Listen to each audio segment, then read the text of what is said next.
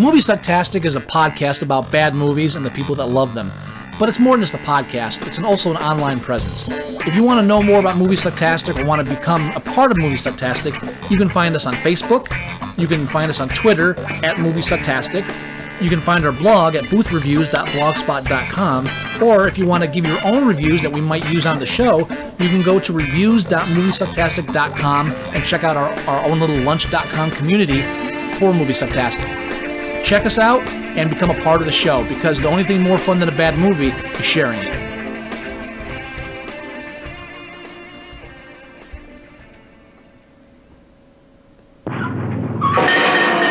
What happened was true.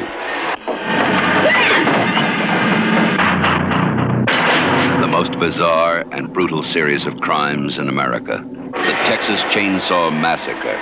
Even if one of them survives, what will be left? The Texas Chainsaw Massacre. After you stop screaming, you'll start talking about it. Rated R.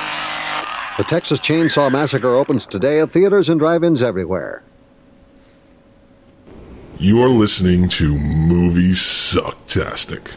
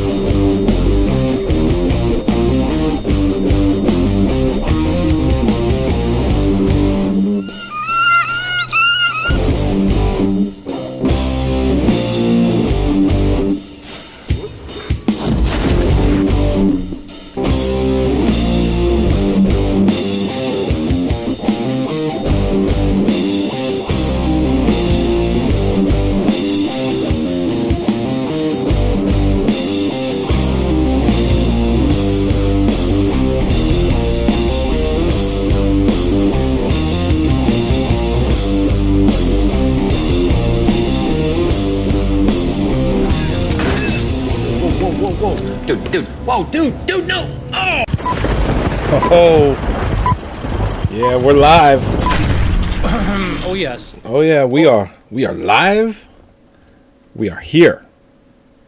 Yes, we are. What is that? Anyway, hello, yes. Hello. Distracted. Welcome to Movie Sucktastic. We're actually streaming like a day early, so anybody who normally tries to catch us on Thursday nights will be sorely upset. Surprise, motherfucker. That's right. Fucking dokes. Surprise, motherfucker. Best ringtone ever. I love it. You ever see the YouTube video or the video they have where he's just on all different things and it's just surprise, motherfucker. Surprise, motherfucker. Yeah. I love when he's on the Wheel of Fortune and the words spell out surprise, motherfucker. So yeah, we're back. We are still. I'm sorry. What? Nothing. I just cleared my throat. Yeah. This is episode number 305. What? 305. 305 of Movie Sucktastic. That's right. We are currently taking our trip through the 70s, and we are now on 1974. Yeah. Where we've been for a couple of films now, and we are recording this review of the film that Joey challenged to me, Texas Chainsaw Massacre. From 1974. 1974, yes. Yeah. Joey challenges to me at the end of our last episode, which was cut short when I lost power to my house. It's good to see that you have power again. Oh, yes. Yeah, it came back like 2 hours later. So, I'm glad we didn't win. Yeah. Don't have no idea why. The whole block was out. Jesus Christ, 2 hours later. But everything's fine. Sucks. Could have been worse. That could have been worse. And so we had to cut our review of It's Alive. Well, to be getting into it. Yeah. But to be fair, we were heading towards the end of that episode. We were near it, yeah. But we weren't done. That's the thing. We probably had another 20-30 minutes in us if we really wanted. Oh yeah. But we cut it short, and I phoned in the end of the show, and now we're doing Texas Chainsaw Massacre, which some of you might have heard of. Might have heard of that one. Yeah. No, it conforms to our new format, and I feel like we need to explain it briefly in every episode for a little while. But after you. So the new format has us delving into. We picked a beginning year, which is Scott's birth year of 1973, and what the new format is, we will challenge each other films from those years until one of us feels that that year has been exhausted.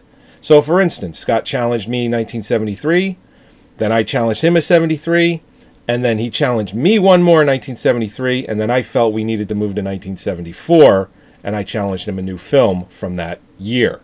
The person who is in charge of challenging the film has the option to switch the year. Right. So, for instance, tonight, I challenged Scott to Texas Chainsaw Massacre from 1974. If Scott feels we still belong in 1974, he will challenge me to another film from that year. If he feels we've exhausted it, we will go to 1975. Oh, yeah. Oh, yeah.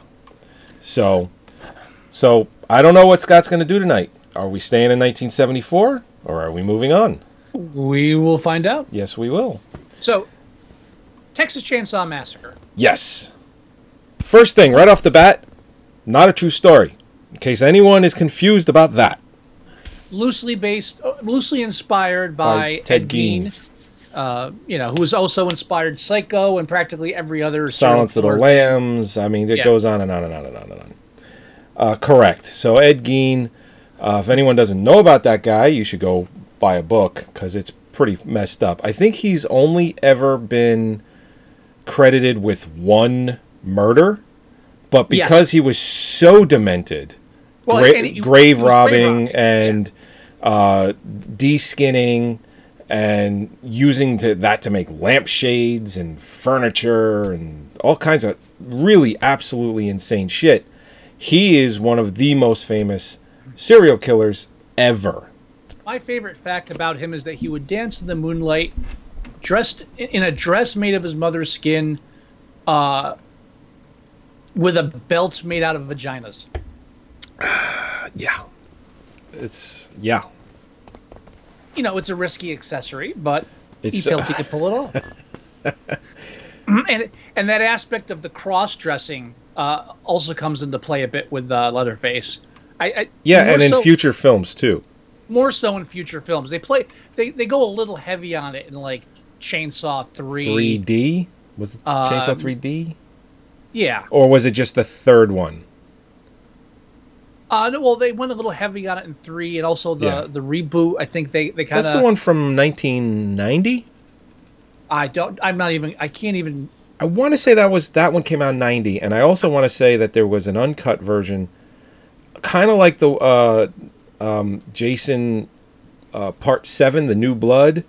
Mm-hmm. Like you had always said that there's like some unseen, crazy uncut version that's never been released. And I want to say that the third Texas Chainsaw is something like that too.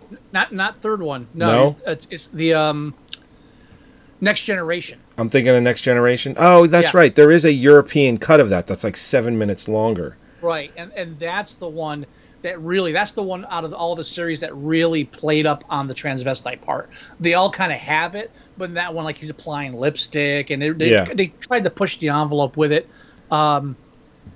I showed that during a bad movie day. Oh, yeah. An outdoor bad movie day. I remember everyone... I mean, I gave everyone food and alcohol, so they knew what they were getting into. Yes. It's Texas Chainsaw is one of the most iconic American horror films. Oh, yeah. Definitely one of the major ones of the 70s.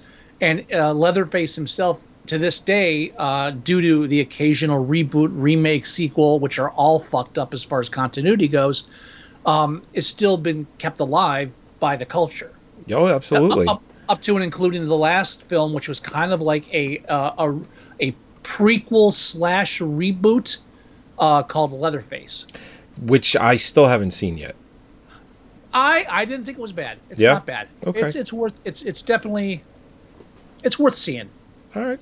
I do want to check it out. I've had it for a long time. I think it came out like 3 years ago. Yeah, it's got its flaws, but it's nowhere near as shitty as Next Generation. Yeah. So I did a little homework on this. I mean, as I usually will do some sort of homework, but this one was actually quite easy to do homework for because it's been around so long and it's so iconic. You literally trip over facts. This film has been so covered easy to death. Yeah. Completely. So the fact that it was made for $140,000, which even with inflation, in today's inflation, would only be $700,000. This movie was made for next to nothing. And it shows. Well, I will say this though, it's got some really beautiful shots, just really beautiful panning shots.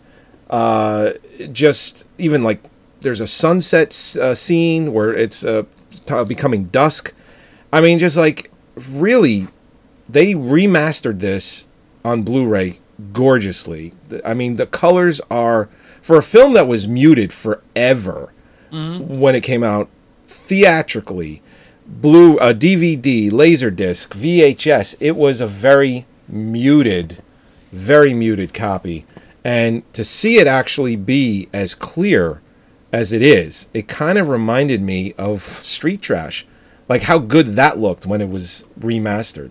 Oh, Jesus. Yeah, don't even get me started on that. So yeah, it was made for $140,000, $700,000 in today's money. Right. And it made $30 million, which is around $150 million in today's money.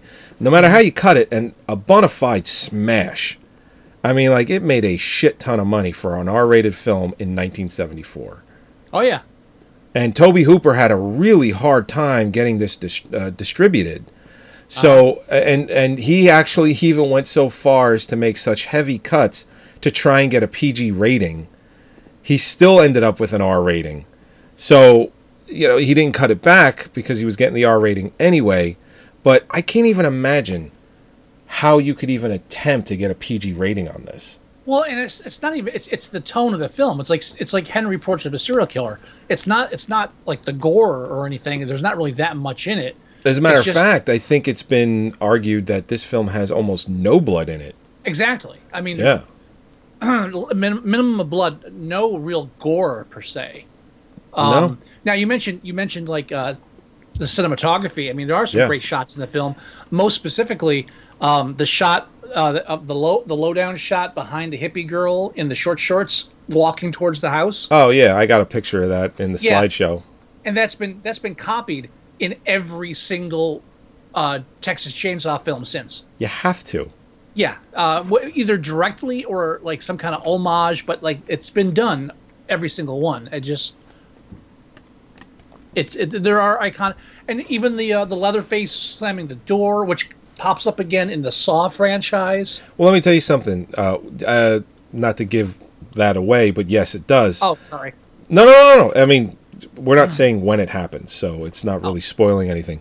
But that is probably my single most favorite scene. Well, yeah, I would say that's my single most favorite scene in the whole film is when he slams that door.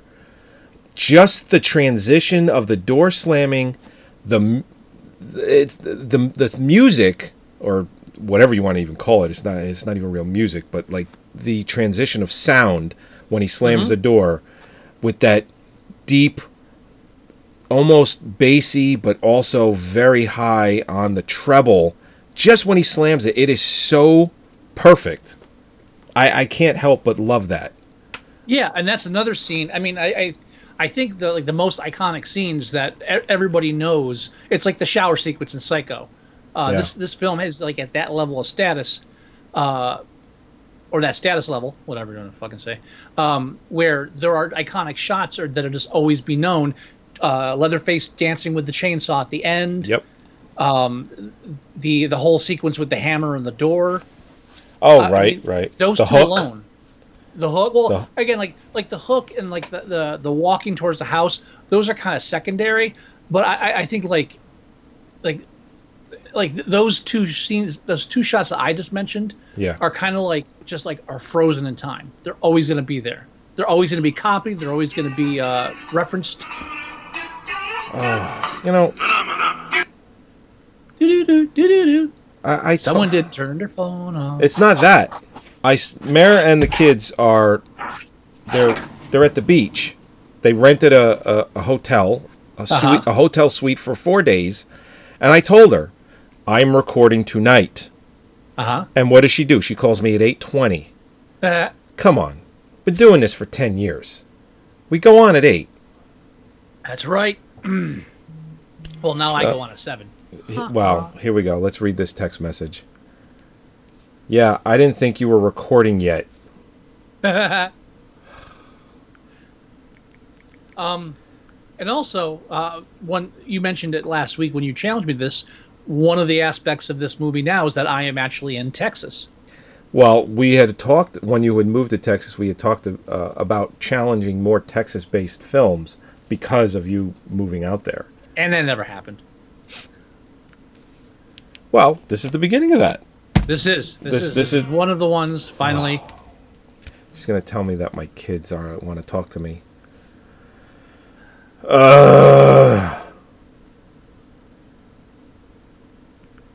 All right, this is what we'll do. They're going to be up till like 9:30 anyway. So all right. After the show, I'll just call them. Okay. All right. Anyway, so when I saw, because my favorite website as far as films go is a site called The Numbers. You just type in any year that you want, and you just see everything released theatrically in that year. And when I was going through it to try and find a challenge for you, because I was like, should we stay in 74? Let me see if I find anything. And I saw Texas Chainsaw. I was like, shit. A, 1974. It's a challenge. B, we can start, even as small as it is, with the Texas films. And C, it's always been revered as one of the best horror films ever made, and I haven't seen it in forever. I think it's a good challenge so that we can actually look at that and see if it still kind of holds up. Yeah, and like no one really needs an introduction to the movie. Everybody knows what it's about. A group of hippies in a van pick up a hitchhiker who immediately disfigures himself and starts a fire.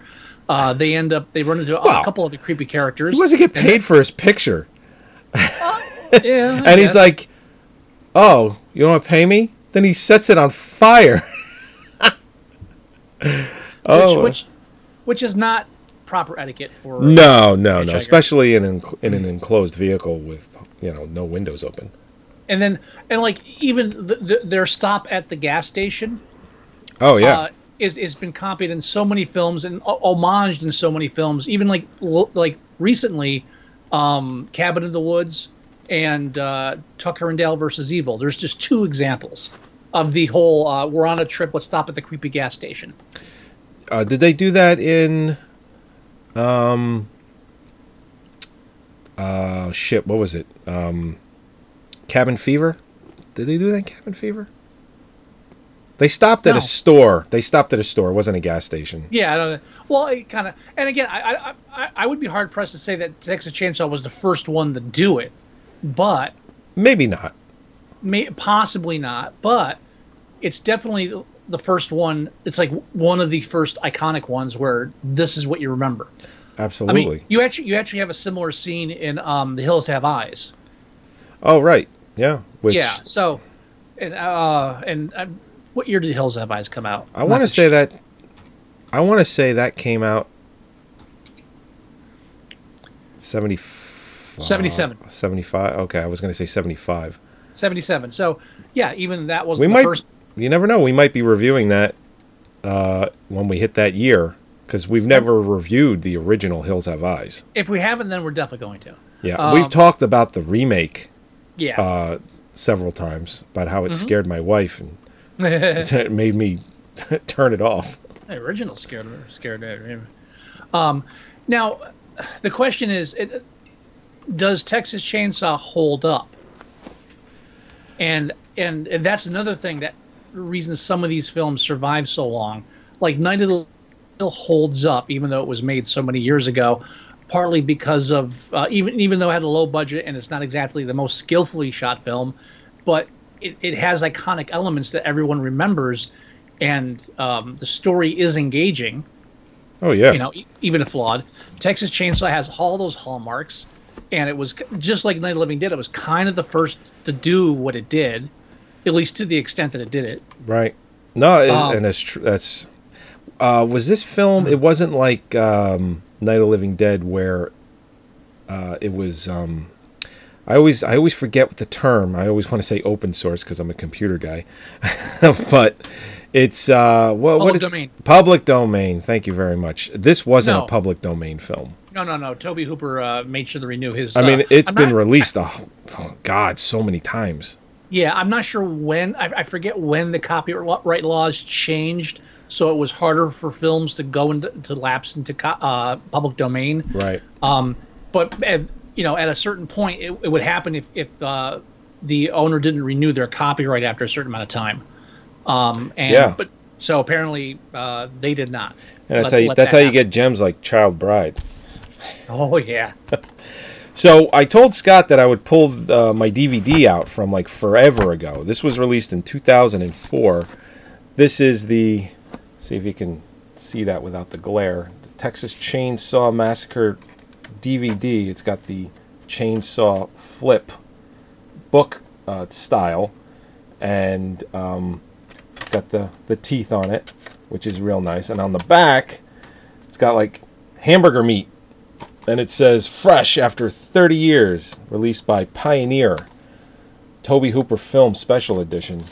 And I have no idea if this is worth anything, but the back of the DVD, it's actually like the ground meat is all textured. And this is like one of God knows how many special editions that came out for this.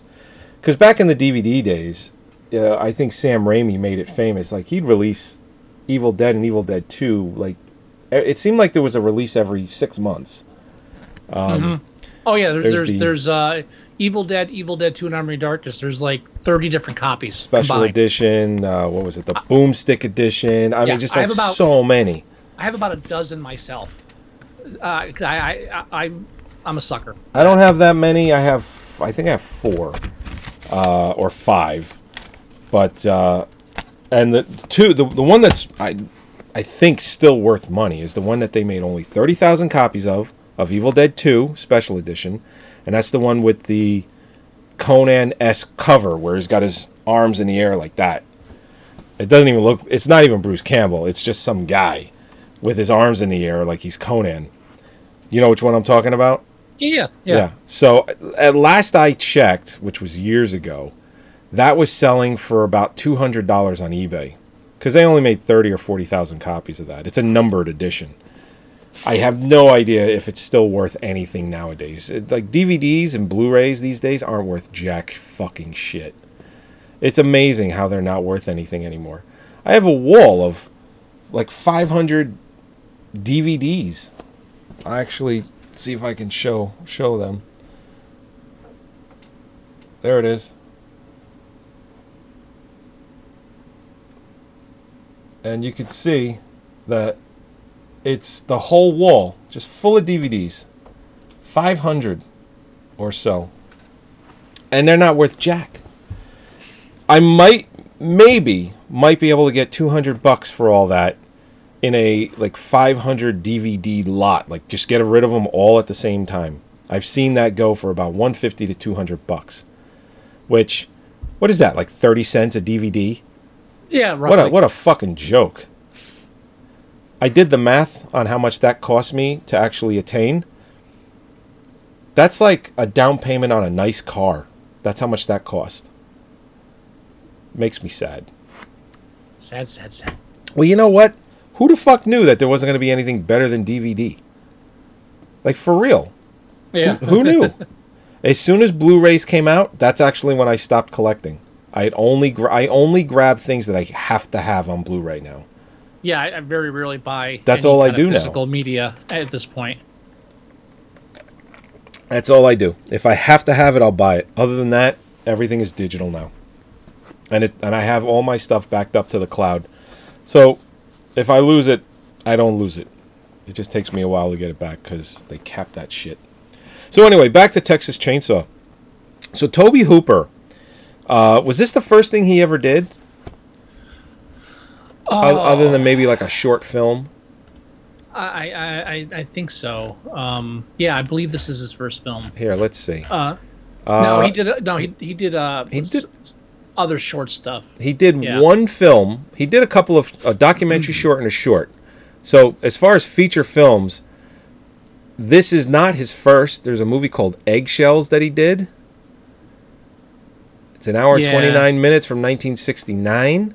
Experimental allegory story about a group of hippie students in Austin, Texas who move into an old big house in the woods. However, something else is there and it's influencing them. So I guess it's another thriller horror type and the fact that no one ever talks about this earlier hippies in danger in the woods movie that he made kind of says something. Oh yeah. I like the idea. There's like, let's do the same movie, but instead of aliens, let's just make it cannibalistic rednecks. Oh, works for me. I have a feeling we're going to be doing a bunch of Tobe Hooper films as we go through the years. Yeah. I mean, like, what do we got here? We got Eaten Alive in 1976, Salem Lot TV movie, although that doesn't count for our challenges. It's a TV movie. It's not. Right. It's not theatrical. The Dark, but he was replaced by John Cardos. I guess that was the beginning of the end of that. The Fun House in 1981. Poltergeist, which we did review. We did the original and the remake, and we talked about how Steven Spielberg probably directed that film, not Tobe Hooper. Definitely. It's got Spielberg written all over it. If you want to hear that episode, go to our website or go to iTunes and find it. I think that's in the... It's before 200, but it's after 100. It's in that range. But yeah, Spielberg totally directed Poltergeist. There's no doubt in my fucking mind. Yeah. Life Force, which I have the uncut European version of that. It's the only way to watch it. Yeah, I mean, when that came out in 85, that was just edited for American audiences. And when I saw that I could get a European cut, it's like 20 or 30 minutes longer. Oh my God. I mean, really, while some of the films he did do have their good parts. Right. I don't know why I can't find a fucking word for that. And if we agree that Poltergeist doesn't count because it most likely wasn't actually directed by him. Yeah. Which I think you and I are both in agreement on. Oh, absolutely. Ignoring that one exception, Texas Chainsaw is probably his high point. The best thing he ever did? Yeah. I mean, I've always been a sucker for Invaders from Mars. I don't know why. I don't know why I like that so much. I guess maybe it's because it was a kid. I saw it when I was 10 years old. Life Force. I got a soft spot for Life Force. I even like Texas Chainsaw Massacre too. You know. I like what that can one I say? Too. I did. But you gotta. He's just like Wes Craven. A little less Wes Craven. A little more these other guys where their whole career is based on like their one triumph, and then the rest of their career is. Oh, you mean like George Lucas? Yeah, exactly. They're not. They don't go on to make other great things. They go on to make other things based on the fact that they made this one great thing, and they do okay. Yeah, there's a handful of directors like that. Yeah, I'm like again. I'm not shit talking Wes Craven. I'm not even shit talking Tobe Hooper. But it's not like he went on to like revolutionize horror. He made one thing that just happened to become an iconic horror film, and then that just pretty much set his career for him. You know who's actually doing that right now? You could probably guess. Who? Jordan Peele of all people. No, he's not reinventing it, but he is doing something where even if he goes back and homages and is doing a style that you've seen before, it feels fresh. I just think I think he's got more to offer. Yeah. I don't think he's an example of like Tobe Hooper or Wes Craven. I think he's actually going to keep doing interesting stuff. Well, that's what I'm getting at. It's like I'm saying he's the polar opposite of them. He's actually doing things, and he's kind of not reinventing the genre of thriller and horror, but what he's bringing to the table is so good that he will be remembered for not just making one great film, but probably 5, 6, 10. Who knows? Yeah, I thought you were comparing him to like Tobe Hooper and Wes Nope, Craven. I was actually doing the Okay. opposite. So Fair enough. I love cannibalism. I'm a got big some fan. good barbecue here. I bet you do. Oh, and what's his face in Texas Chainsaw? That guy. Oh, yeah. the chef. Is that guy still alive? You're just a chef. Oh, I don't think so. I have a picture of him in the slideshow of a reunion. Yeah, he's old. Like, his name is Jid Cito, and he's just referenced as he died in 2003. Yeah, he's old man in this, and in part 2, he's like the chef. Yeah. Yeah, he's just fucking great. Yeah, I take no pleasure in killing. And then the next side of him is like, but you can do it. I'll watch. Maybe I won't, but I probably will. Even the Hitchhiker's performance, and then Gunnar Hansen, who, again, this film made him a household name. Oh, yeah. Even people that are kind of like half into horror, have their toe in the waters. They know who he Gunnar is. Hansen is. Oh, yeah. That's like Kane Hodder. You know who Gunnar Hansen is. You know who Kane Hodder is. Yeah. They just like Robert Englund, you know who he is. Freddie. Exactly. It's just like they're iconic. When they're out of the makeup, you still know who they are.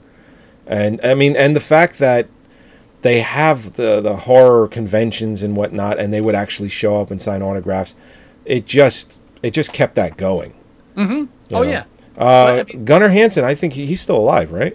I believe so, yeah. No, Yeah. he just did like a film like a couple years ago, I think. Oh, no. He died 4 years ago. No? Well, I'm thinking of the film. Kane Hodder is still alive. Maybe that's what I'm thinking of. Yeah. All right. He did a film called Death House. Wait a minute. Died in 2015, but did a film. He's credited in a film called Death House that came out in 2017. So either it was stock footage or he made that movie and it just couldn't get distribution until 2 years ago. Or they dragged him around like Weekend at Bernie's. It's possible. You stupid shit. And honestly, this horror film, probably more than any other horror film, is responsible for thrusting cannibalism into mainstream horror. Oh, yeah. Just like I'm sure there was some in the 50s and 60s, but never as open and as there's famous and iconic as this one. Yeah, I mean, like this one like made it trendy. Mm-hmm. You could say, just like Night of the Living Dead made zombies trendy, or Nightmare on Elm Street made dream sequences. Elm Street. Trend. Elm Street. That's what I said. Yeah. No, Yeah. I was just What? talking about the actual street, Elm Street. Oh yeah. Oh yeah. Man. Yeah. I mean, think about it. When that film came out, Elm Street was just a normal street. And then when that movie came out, it's like, and you lived on Elm Street, and you're like, oh, man. Mm-hmm. This street was, in the beginning, it was just named after a tree. Now, all I think is horror movies. And really, Texas Chainsaw Massacre, one film, spawned 7 other sequels / remakes / whatever you want to call them. And like just Texas, if you talk about Texas, chainsaws are going to come up. Always gonna come does. up. Do you own a chainsaw? Did your house come with one? I do. I do. It's an electric Ryobi chainsaw, Ooh, but I do nice. own a chainsaw. Look at you. Yeah. What are you chopping up? You don't want to know. Hey, kind of want to know now. I'll send you some pictures. Oh, don't do that. Yeah. Not that I don't have the stomach for it. Don't want to be implicated in anything. And we're covering these films that were around when we were I was 1 and you weren't even born. I wasn't even born yet. So like these are films that we saw. By the time we saw them, we knew about them. Oh yeah. I mean, like this specifically. When I first saw Texas Chainsaw Massacre, I had already heard about it. I'd already been told it's the scariest film ever. Blah blah blah. And even with all that hype leading up to it, like when you first finally see it, there's still something about it that maintains that, and that's I think it's one of the reasons. It's not just even though I talk about it like it's a fluke, there's still a rawness, but also a passion to it that shines through. Again, the performances of these actors just can not surpassed. Although I still get the biggest kick I got when I first saw it was that John Larroquette did the voiceover at the beginning. Yeah, I've known about that for years. All the way back to like the Night Court days. Well, when I first watched this, like I think Night Court was on TV. Oh, was it? And I was like, oh, John Larroquette, I know who that is. Now, is John Larroquette from the Texas area? Because Toby Hooper, everyone that's in this movie, he was able to get in the Texas area. Now, because it's a voiceover, maybe they were able to do it, after it was filmed and being distributed. But I want to say that I read that everybody was in the Texas area because he had no money. He was born in New Orleans, so he was close enough to Texas. Well, being born somewhere doesn't mean that you didn't grow up somewhere else. All right, I know that, but I'm just telling you. I'm just saying. He was born in New Orleans, so that puts him in the vicinity. I don't know what he was doing that actual year. Wow, there is no bio on him at all. On who? John Larroquette on IMDb. Yeah. I think there's nothing here. It's like, Jesus, just want to know a little bit about John Larroquette. I've always liked him. Oh, no, yeah. I liked him on Night Court because he was a really good asshole. His brief foray into mainstream films did not take, and nope. I feel bad for that. I mean, what were his two big films where he was like the lead actor? Second Sight and Madhouse. That's right. And then he had that TV show after Night Court, and I remember the TV spot where it said, 30 million people watched on opening night, and then I think it was canceled after the first season. I was gone. Yeah, that's where he ran a bus station. What happened? He was a former alcoholic that ran a bus station. Oh, okay. Yeah.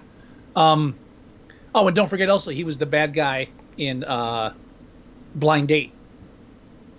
Oh, that's I mean, those are the main things I remember him from that time period, the 80s and 90s.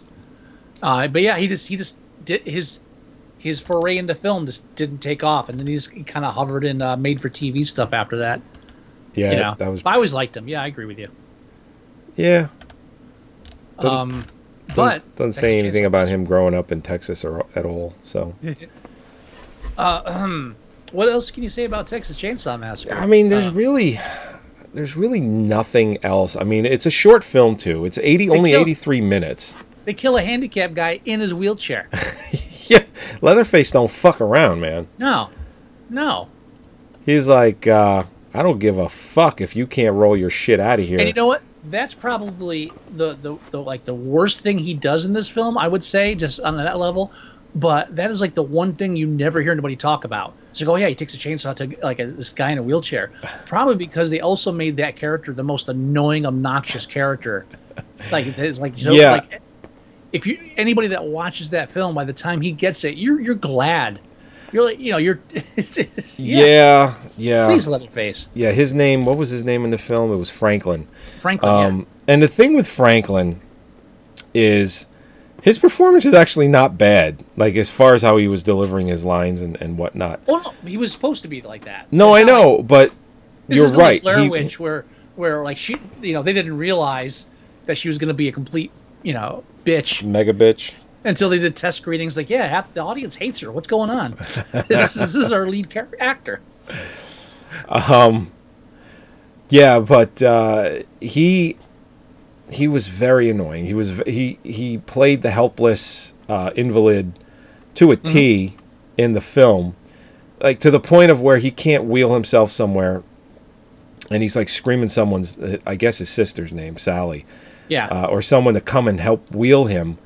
And it gets to the point of where he just does it so often. Would somebody kill this cripple, please? Yeah. Yeah, it gets that bad. And he makes a cameo in Texas Chainsaw Massacre 2 as well.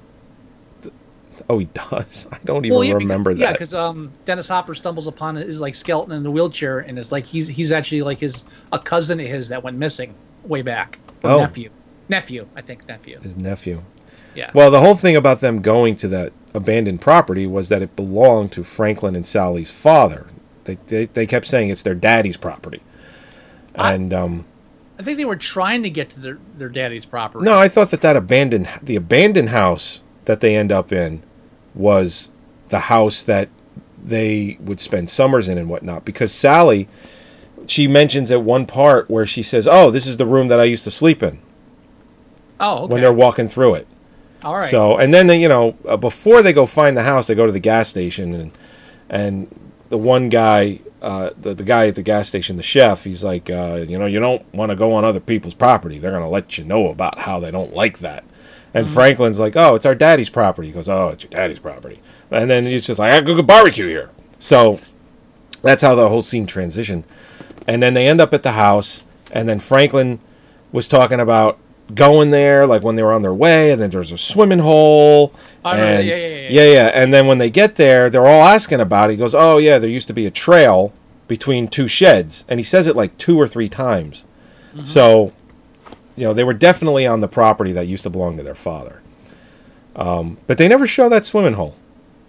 Because there wasn't one, and they didn't have a budget to make one.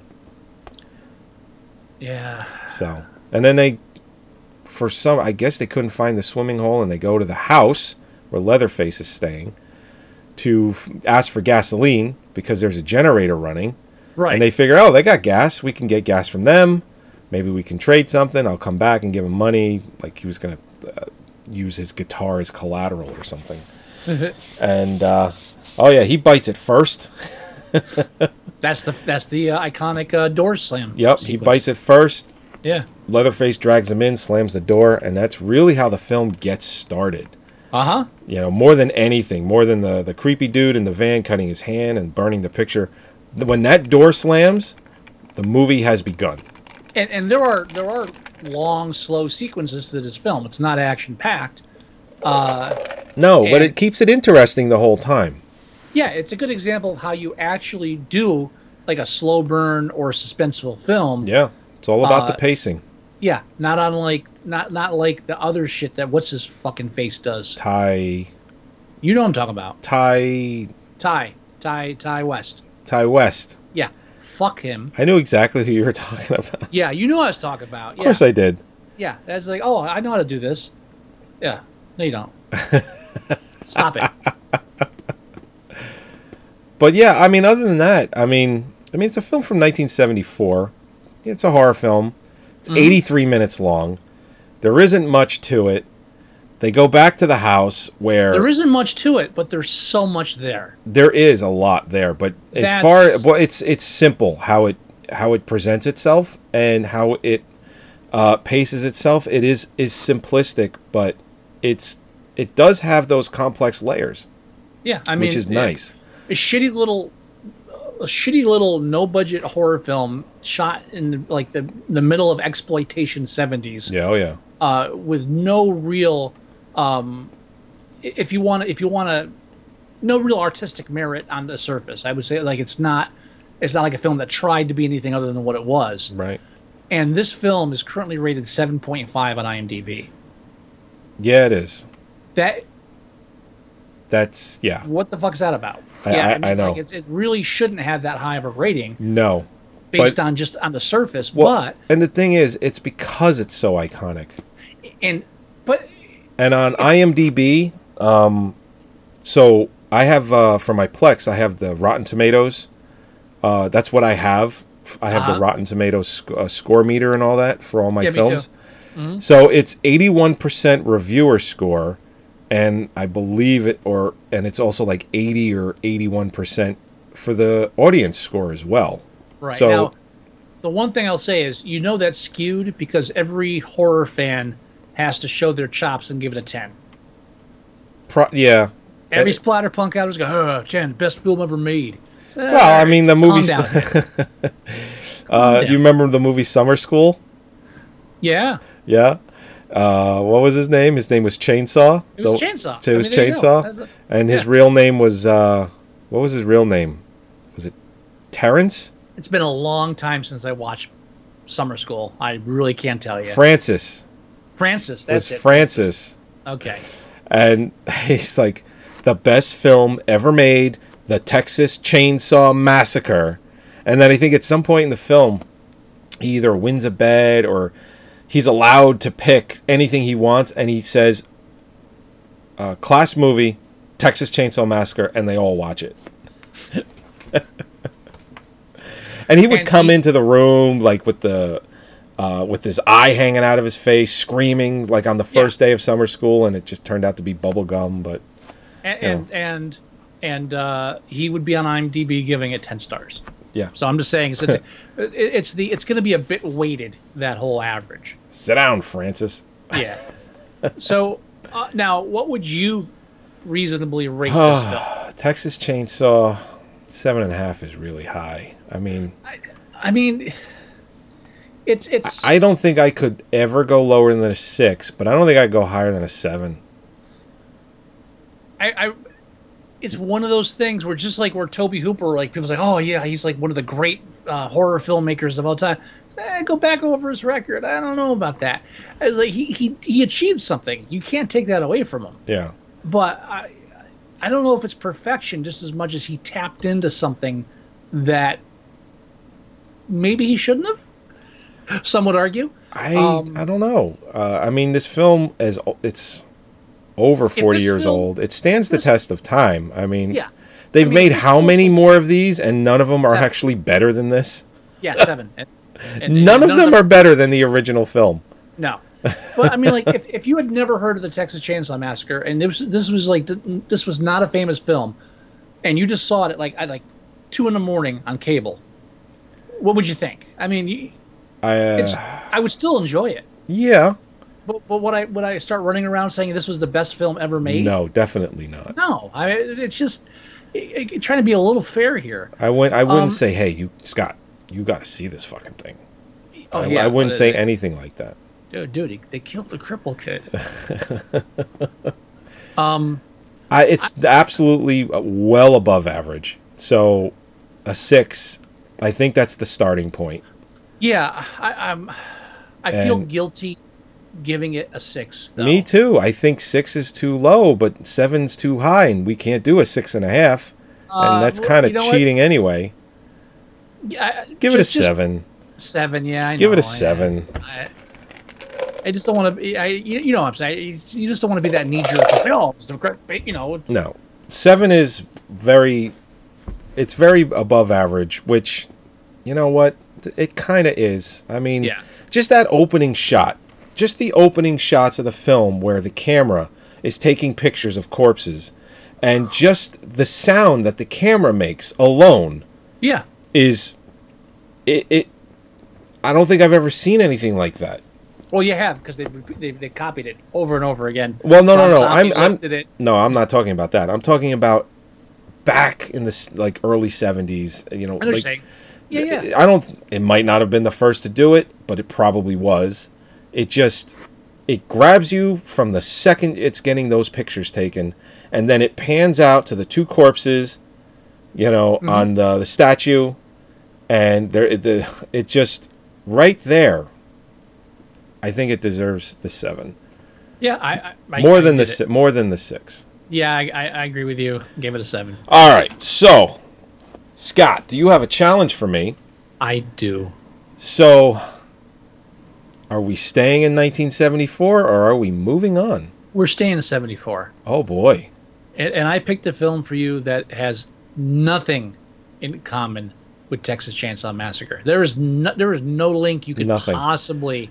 I don't even know if you could do a 6 Degrees of Kevin Bacon with this. This is a really, really out of the field. We're not even in the same sport. Now, a few episodes ago, when I thought, when you said we were staying in 74, and I was guessing a bunch of different films. Yeah. Is it any of those that I have already guessed from 74? I don't believe so. I will give you 3 guesses. because we both been looking for challenges, so we know what films are out there. I think I can only go the 3 challenges I already went because it's the only 3 I remember. Well, all right. Well, without looking. Okay, I'm not looking. I just remember from when I guessed 2-3 episodes ago. Give me 3 guesses, and I don't think you're going to get it. Earthquake. No. Airport. Close. Also close, but no. Airport. That's not airport. It's Airport 74. I think it's the one where they go in the water. Yeah, but that one. Yeah. Yeah, and Day of the Dolphin. Day of the Dolphin. No. No, no, and no. No. And I can't think of anything else from 74. Oh, I mean, I only know what I researched when I was challenging you and a couple episodes before. I will give you one hint. One hint. Okay. One hint. Sean Connery. Wait a minute. Sean Connery. Wait, is that the space one? Was that Zardoz? Oh God. Yeah. Zardoz. Yeah, no, we should absolutely still be in 1974. Yeah, we should. And I've never actually seen the movie. I've never seen it either. And I believe I have a nice 1080p copy of it. I don't have anything of it. I have to actually go get it now. It's available. I bet it is. It's That's the famous one where surprisingly- he's like in like a red outfit where it's like really like V'd up on the crotch area. the V, and there's like a giant floating stone head. Oh God. Yeah. Yeah, we're watching Zardoz. It's good. We're gonna be Super. begging. We're gonna be begging for Soylent Green. Definitely. All right, Zardoz. Zardoz. Dear Start Christ. working on your Sean Connery impression now. Yeah. I'm always honing that. Yes, Miss Moneypenny. I am the last Sean Connery. I am the last Sean Connery. Anyway, all right. I guess we should go ahead and end the show then. Yes, we should. All right, let's go ahead and do that. Oh, God, thank you as always for joining us. Episode 305 of Movie Sucktastic, where we review the 1974 cult classic, The Texas Chainsaw Massacre. Please go to our website at moviesucktastic.com. You can listen to the show, download the show, or tune in live every week with us and watch us review a film, and you can hang out. You can go to iTunes, and you can download or listen to the show there as well. You can go to our Facebook page at facebook.com/moviesucktastic. Everything we put on there, from trailers to movie news to when we go live, goes on the Facebook page. You can go to our Tumblr page at moviesucktastic.tumblr.com. You can leave us voicemail at 908-514-4470. If you leave us voicemail, we will play it. I am apologizing to Gino one more time because I didn't play his voicemail from like a month ago, and I said I'd play it last week. I forgot I had it. It's not ready. It's just still sitting there. So, Gino, sorry. I promise I'll get to it next week. If you want to leave us email, the address is themovieguys@moviesucktastic.com. And you can download the Android app for your phone or device or whatever you're using Android-wise for Movie Sucktastic. Everything I said is in there. It's excellent. It's free. You should have it. And that about does it. Do you have any words of wisdom, Mr. Wilson? That's the last goddamn hitchhiker I ever pick up. All right, everybody. We will talk to you next week when we review Zardoz. Zardoz. God help us all. All right, everybody. Bye-bye. Bye. My family's always been in meat.